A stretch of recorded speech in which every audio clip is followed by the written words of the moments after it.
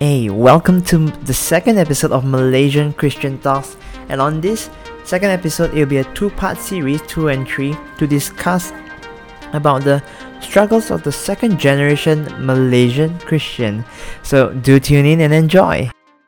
So what we're going to talk about today is this whole idea of what are some of the struggles of a second generation Christian in Malaysia. So I did a poll on Malaysian Christian memes, and the answers are pretty much interesting. I'm just going to read to you some of the answers, but before that, what's going to happen is I'm just going to break this whole second generation struggle of Malaysians into two parts. The first part is for you to reflect as you listen to this podcast on yourselves and how and I'm going to create three main categories to see where you fall in, but there is a flow to it. Thank you, Joshua Tong, for simplifying the answers for me. And then in the next episode, we'll see how are we supposed to own this faith of ours, and I'll be touching on two areas, mainly the parents and yourself, but obviously there are a lot of other factors that we need to take account for. And we're going to look all into this while studying the passages from Deuteronomy. So before we begin, why not I just start with asking you guys a few questions for you to reflect on. Now what you're going to do is I'm going to read out the questions. You're just going to take 10 seconds to pause and ask yourself, what are your answers? And then we will continue on. Now question number 1 is, what do you mean when you call yourself a Christian? What do you mean when you call yourself a Christian? And what do you mean when you say you love Jesus? Now, these are significant questions to gauge at least of how much you understand your faith. Now, depending on your answer, don't beat yourself up if you do not know the answer. Go figure out for yourself to really know that faith of yours. But allow me to read some of the answers when I ask what are the struggles of a second generation Malaysian Christian, right? So, one says family judgment, not being led in faith at all sometimes, in some sense. The other one says owning your faith, or you're assuming your faith, right? Where, you think you're a Christian, but when you really ask yourself that questions, maybe not really. Being complacent with their faith, having difficulty identifying the turning point on when you actually become a Christian because you are born into a Christian family. I like this one. The assumption that they are Christians because they were brought up in a Christian home. Growing up accustomed to much Christian jargon till faith can oftentimes become ritualistic. Wow. So you're just going through the motions. We'll talk about that. But all in all, Joshua Tong helped categorize it into 3 things, and which is what we're going to be discussing today, right? In the end, the 3 categories of all the answers that we can talk about mainly falls into 3 categories, and somehow there is a flow to it. These 3 categories are being complacent, being comfortable, and compromising. Now, that's my flow. It begins with complacency and then comfortableness. Other people will talk about how you become comfortable first and then you become complacent. But hear me out. See how I bring forward to you this flow of idea. Either way, that's not the important bit. Right? So, I Googled what complacent means, and Google gave me this answer. A feeling of smug or uncritical satisfaction with oneself or one's achievements. Pretty huge word, but I think in many sense is a feeling meh, a more unhealthy sense of contentment. It's not really contentment, it's just going through the motions. And I would like to look at the Israelites, look into the Old Testament, Deuteronomy, where Moses is giving his final speech before they cross on to the Promised Land. And right at the early parts of Deuteronomy, as Moses is just recounting God's faithfulness to Israelites, he comes to Deuteronomy 4, specifically 4:9, and he says, don't forget about God. And it says, 4:9, only take care and keep your soul diligently, lest you forget the things your eyes have seen. Now, the things, what do you mean by forget? What did they see? Right? It's the things that what God did for them. right? Drawing them out from slavery, God's promises of manna, providing food day and night, remembering God's promise to Abraham to be fulfilled, to be one day become a nation, all that. So let's not forget what God has done for you. You do well to remember them. And Moses continues to warn them, if you read Deuteronomy 4, chapter 4, to warn them that if they get complacent, they might create idols out of the gifts that God provided rather than God himself. That they shouldn't forget the covenant that it was God that brought them out of Egypt, out of their house of slavery, into a relationship with him. Right? God reminded them, right? If you read, God reminded them that I am the Lord your God who brought you out of Israel. I am your God and you are going to be my people. And therefore, you should love me, right? So that's the reminder Moses is giving. Because by the way, it is a spiritual danger and it's very subtle. Complacency is a very subtle thing. And I'll show you how it can be subtle in a while, right? Now, in the wake of success, sometimes, people cease fearing God and they begin to believe that success then becomes a birthright. Instead of gratitude, we forge a sense of entitlement. Now, I'm going to throw you that question and ask yourself, where did you truly come from? From what position did God save you from, if not from spiritual depravity? Now, there was a time where Israel thought they became lofty and they became proud with their success, thinking it was them, it was all they are doing. But when you ask the question, what made Israel awesome? The Bible will imply nothing. In fact, Deuteronomy 7:7 says this: it was not because you were more in numbers than any other people. It was not because of that. And so it's not because you're awesome, but it continues that the Lord set his love on you and chose you, for you were the fewest of all people. Now, why would God choose the fewest of all people? I will leave that for another time. Or if you want to ask in the comments or in the section or whatever, please do contact us on either Malaysian Christian memes or the comment down below. Alright?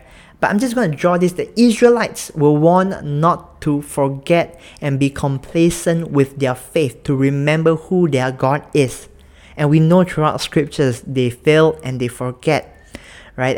And when you read books like Hosea or Isaiah, it talks about how they have committed adultery. It's as if you've lusted other gods, so to say, and you forgot that it was the God of Israel, faithful covenant, the God who drew you out of Egypt was the one that provided for you, and they forgot. And God has been calling them to come back and come back and come back. So we know that story. And sometimes for us, we too get the same thing. We can get complacent with our faith when we forget who we are in Christ, when we forget what Christ saved us from. We end up following our family to church, not actually knowing Jesus personally on a deeper level. And everything is done out of routine. We are not going through any persecution. It's all good, right? Just going through the motions. You might go to church because your worship is awesome, the preacher is really engaging, right? And there are a lot of ministries out there, but why do you go to church though, right? And when life is going through, when you're going through the motions in that way, we forget our Father in heaven. Like when we complain about MCO and yet there's food on the table, we are having this posture of entitlement rather than gratitude, right? And especially Malaysians, I find we are complainers number one. I mean, you may feel offended, but it's for you to reflect anyway. And here's the thing: when we become complacent with our faith, we then get comfortable. So what is comfortable? Comfortable is everything is good, everything is awesome, And comfortable means what? You want to stay there because it's comfortable, and it means that there is then no growth. There is no sense of urgency. It is, but when you study scriptures, you see, and you look throughout the scriptures on the reason why Jesus came, then you know that the comforts of this world was never good enough, right? Jesus came to free us, to see that He is the only way, truth, and life. But again, It's again about the posture. It's not that we cannot enjoy being able to yum cha with our friends every week, or we are able to go to church and sing praises, and that we are financially okay, and that we can have the comforts of a smartphone, watching YouTube, consuming entertainment. But again, there's nothing inherently wrong. But our posture, is it out of gratitude or self-entitlement? Right? Because if it's out of self-entitlement, then we are getting comfortable. And you want to know how the Bible responds to that? Luke 8:14, right, talks about the parable of the sowers, how the sower throws the good news and what kind of soil it receives. And here's one. Luke 8:14 says this: "And as for what fell among the thorns, they are those who hear, but as they go on their way, they are choked by the cares and the riches and the pleasures of life, and their fruit does not mature." Whoa. It is an interesting choice of words. We want to live a good life, you see. But it says here, right, that the comforts and the cares of the world are what chokes you on your growth as a disciple of Christ. It's like saying, if you're caring more for what this world can offer you, and it can be anything. You can be enjoying a good tea life. Again, nothing wrong with the tea life. It's all about the posture, right? But it can choke you. It can draw you away from your relationship with God. And sometimes it's quite scary because, Satan doesn't need to literally make you denounce God, so to say. He just needs to distract you from God. And so when you get complacent, you forget. And when you forget, you get comfortable. And when you get comfortable, you get choked. It's very interesting. So some people might say it as, you care so much for what the world offers. But it says here in Luke 8:14, by the riches and the pleasures of life is what chokes you for your growth in Christ. And once you are choked, you compromise. So we went through complacency. Now we're looking at being comfortable. And finally, you compromise. Compromise means not pushing to the ideal. It's a little bit of this and a little bit of that. It's never truly that one thing. Now, because of the comforts, then we fail to see the spiritual depravity of the world, because we think that the world is good in that sense. And we who are the ones who are called to share that good news of this upside down kingdom, the good news that this world isn't as there is, that God is calling out of us from our slavery to sin to a relationship with Him, to be sons and daughters of God, that good news, we compromise. We slow down in our tracks. And we come up with seemingly 1,000,001 awesome answers as a reason to not share the gospel. Now that's compromise, by the way. And I find it pretty scary, right? Because it's really subtle. Church does not become something of a part of body of Christ to serve one another. It becomes a Sunday service. That's compromise. You assume your faith. You haven't really looked through scriptures to truly understand what it means to call Jesus as your Lord and Savior. What did He save you from, and why should you come under His Lordship? You just say, I believe in you, Jesus. That's compromise. And when the truth of the scriptures is brought forth, and you look in the scriptures that talks about the reality of your sin, the call of Jesus, what He's calling you to, and then we measure it to our own standards, and you go, I'm not that bad. I don't kill. I faithfully go to church. I play the guitar. And by the way, I'm the only guitarist in church. Example, all right? That's compromise. And we think that sometimes secretly, if we are willing to acknowledge that we think that the world offers more excitement than our excitement in Him. And when we compromise, I now draw back the question I asked earlier on. Do you love Jesus? Or what does it mean when you say you love Jesus? Because when you look at scriptures, when you love Jesus, there's a lot of implications by saying that we love Him.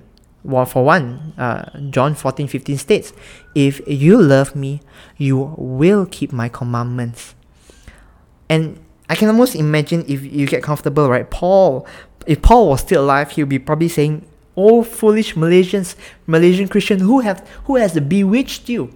Why do you claim that you know who Jesus Christ is, and yet you live your life as if there is no sense of urgency? You're so comfortable. And I tell you, I'll talk further about this, but when you look at the New Testament, right, the word suffering comes out so often that we fail to take a look that your Christian life, believing in Jesus, comes with suffering. And I will talk about that in the future to come, right? But something I just lay before you to think about it. But here's where I just draw to a conclusion, right? When we forget the promises of God, we get complacent, and we turn to our eyes to other things to seek for comfort. And it's really subtle, and it can be really genuine, you see. You might go, I need a better job with a better pay to provide for the family. And then you forget, is not Jesus the one that provides?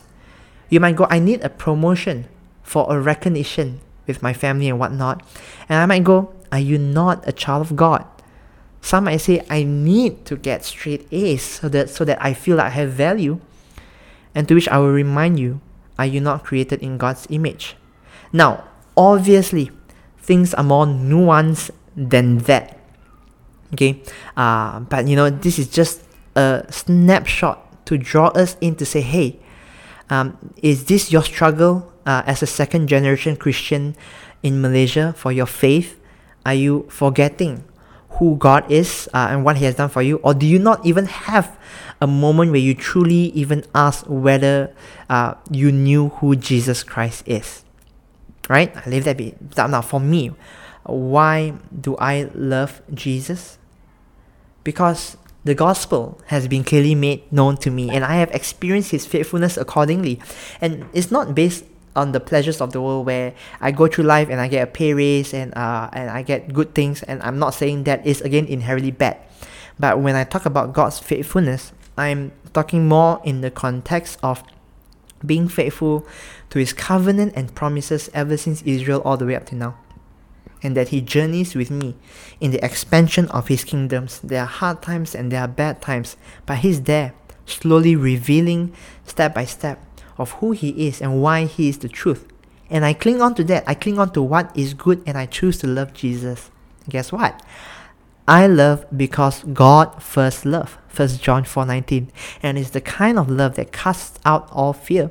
It's the kind of love that will get Jesus, who has all the rights of God, did not count Himself, the idea of equality before God, a thing to be grasped, emptied Himself all the way to the cross to redeem a broken creation for His glory and His love for us, because God is love.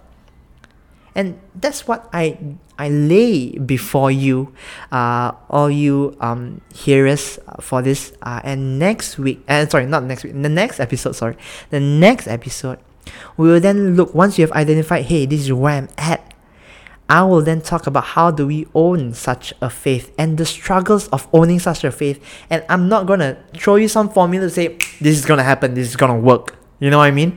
I'm not going to say, you do this, it's going to happen. No. I'm going to be more real and raw with you. Sometimes it is not as perfect as you think it is. Right? There is no such formula. It takes a lot of humility, grace, and discernment and wisdom. And from there, we'll move on. I'm giving you the whole flow on how we are then called to disciple. But then, there are a lot of issues of discipleship. How do we navigate that? How do we process that? Because the call is real. If you call yourself to be a Christian, you are therefore called to make disciples of all nations. I want you to think about it. But for today, all you need to do is just reflect.